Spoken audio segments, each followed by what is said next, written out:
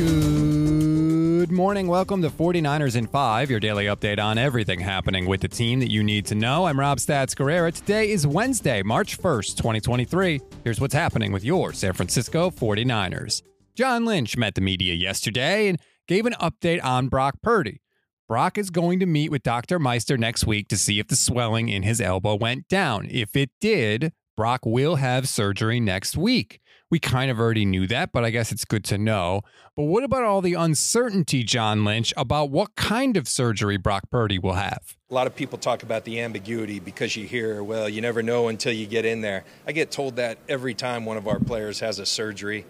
And I think that's surgeons just covering their bases. They never know. MRIs tell a whole lot of the picture, but you really, truly don't know until you get in there and see exactly what's going on. So, we're doing lots of praying and pulling for Brock, and he's a tireless worker, and so he's doing everything that he can, and hopefully we get some clarity moving forward here.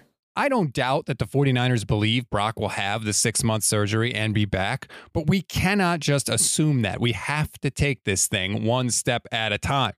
The newsiest part of the press conference came on a question from our own Jason Aponte, who asked Lynch whether the 49ers need to look into the veteran quarterback market. Well, ironically, we made that decision last year, and I felt really good going into training camp that we were kind of insulated in the event that anything happened, and unfortunately, it wasn't quite enough. It got us right at the end, and so I think we're all product of our experiences. We've learned. Was in some meetings today where the league's discussing potential solutions for third quarterbacks, such that we never have that kind of. But the reality is, it's very few and far between where those instances happen. So, we'll see. And we may have to look into the quarterback market in addition to Brock and Trey to insulate ourselves from whatever may happen. There is never a shortage of QB news with this team, and there'll be plenty more this offseason. If you want a Trey Lance update, don't worry. We got that too. He's doing really well. I feel like I tell you this, guys, all the time, but when I'm on my office, I got a nice view. I'm on the second floor. I got a nice view of the field. So I just I get reports, obviously, but my eyes tell me a lot. And I'm watching Trey out there taking drops each day. I don't see a limp. It's not to say he's 100%, but he's really recovering well and doing a really nice job. And so he did start the throwing here recently. And Trey's rehabbing extremely well. He did have that secondary procedure. It wasn't really a setback. One of the plates was kind of giving some interference with some of the tendons, stuff above my head, but they took care of it, and he seems to be doing really well, and we're happy for him. All right, that sounds like good news. But then John Lynch said this. He's got to play, and that's the biggest challenge. We got a team that's ready to go now. He's got to get out there and play. Brock got that opportunity this year. He grabbed it. He did great things.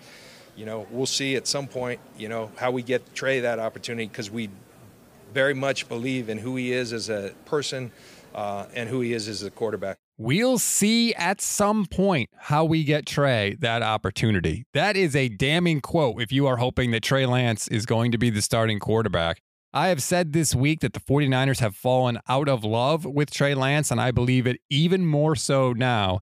If you listen to the entire Lynch press conference, which you can do, by the way, it is in the podcast feed, the way they talk about Brock Purdy, everything that they say about him points to him being QB1.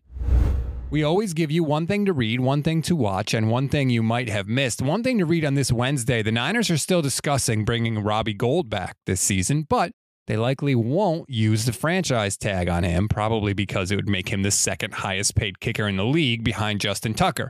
As such, though, they're evaluating kickers at the Combine. You can read the full story at NBCSportsBayArea.com.